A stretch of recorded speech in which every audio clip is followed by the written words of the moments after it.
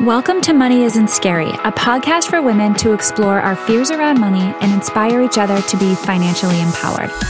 I'm Megan Dwyer, and I'm making it my personal mission to remove the taboo around money and help women rewrite their stories so they can stop staying small and begin to live life on their terms.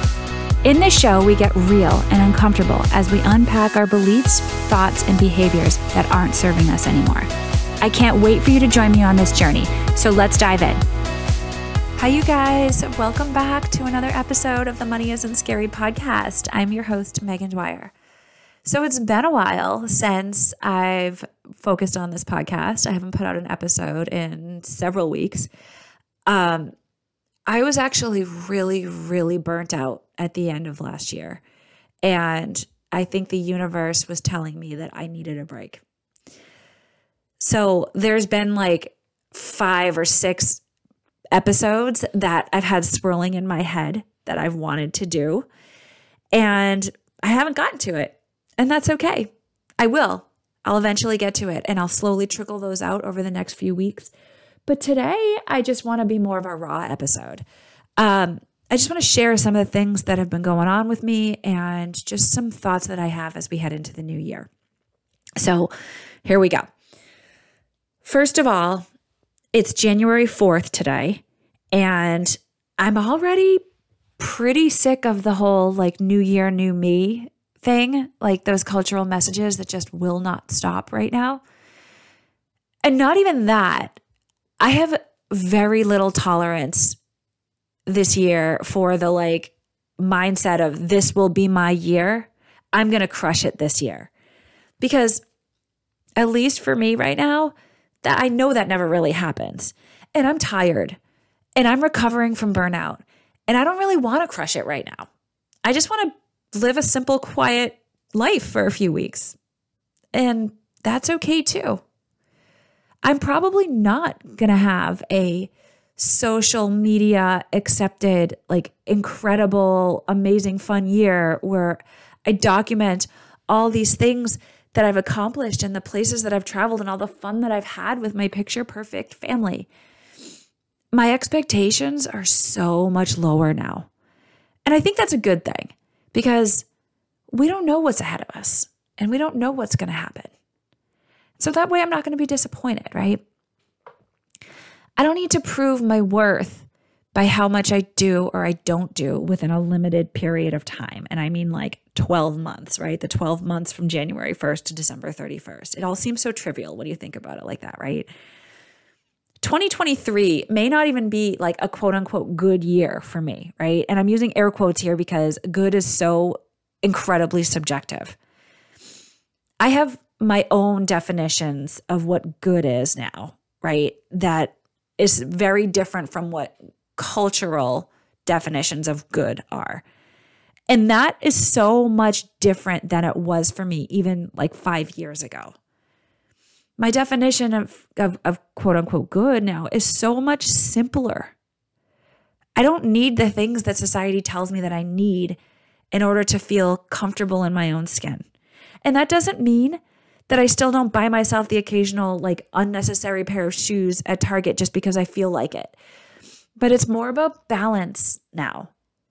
And I'm way more aware of my emotions and how they impact my thoughts and my behaviors. And honestly, that's pretty cool.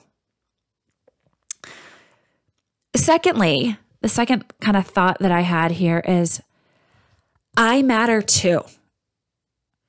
This is something I talk about here and there on the show, but probably not enough. I know so many moms out there who worked their butts off trying to make the holidays a magical time for their families, while we're also working full time and juggling respiratory viruses, taking care of our family and doing the cooking and the cleaning and planning events and buying presents and wrapping presents, all because we care.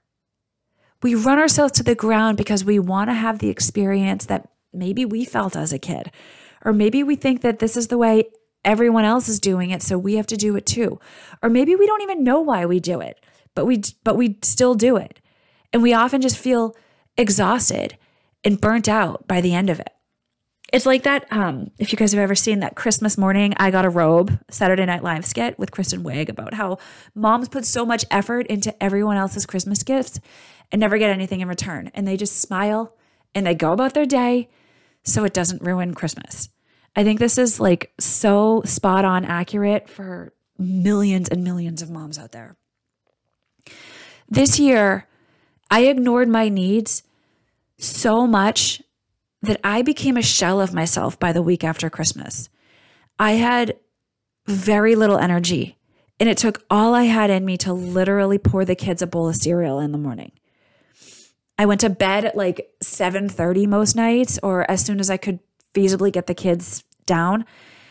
And I struggled to get out of bed a lot of times at like 8 o'clock the next morning. I snapped at my kids more. I felt super guilty, and I cried a lot. I had at least 4 or 5 like awesome podcast interviews scheduled, thinking I was going to be super productive and take advantage of my time off of work. And I ended up rescheduling every single one of them because I just couldn't bring myself to do it.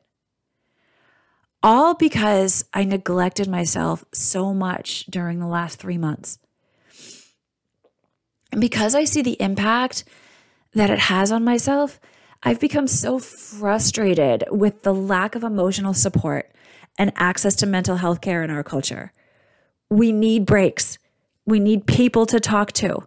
We need support, and we need kindness. We need to stop ignoring what our bodies are trying to tell us, whether that's through like physical, mental, or emotional symptoms, because they all exist. And we need to be brave enough to do something about it when we notice that we might be off. Because our bodies will tell us. We actually just have to slow down enough to listen to them. I have a few episodes that I have kind of swirling in my head that are coming up in the next few months on the topic of burnout. I think it's way more common than we even realize. And I personally want to be more educated on it. And I think it'll be helpful for all of you guys listening out there as well. So another thing that I'm thinking about, I am so over competition. I dedicated a whole like a separate episode on competition and comparison a few months ago, but I still struggle, especially after the holidays. I read this on an Instagram post and the phrase has really stuck with me. Invisible medals do not count, right? So what is the actual point? I'm just not doing it anymore. And this is because of perspective that I've learned, that I've learned and that I now have. I'm realizing that everything in life is cyclical. There's seasons where things go really well for a while, and there are seasons where they don't. And that is the way it is for everyone, even if others don't want to show it or believe it themselves, right?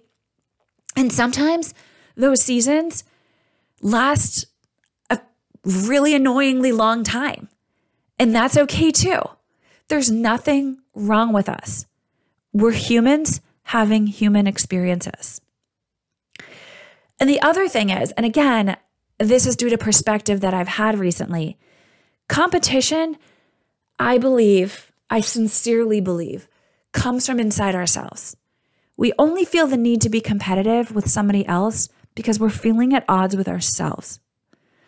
And maybe we're not happy with the way things are currently, and we feel intimidated or threatened even by someone who we perceive to have what we think we don't. So when it seems like everyone that we know right now is taking a ski vacation with a bunch of other friends and family and seemingly having so much fun and connection and joy, it's important to drill into what it's triggering in me and why. Maybe I'm feeling lonely today. Maybe I'm craving a break and something fun.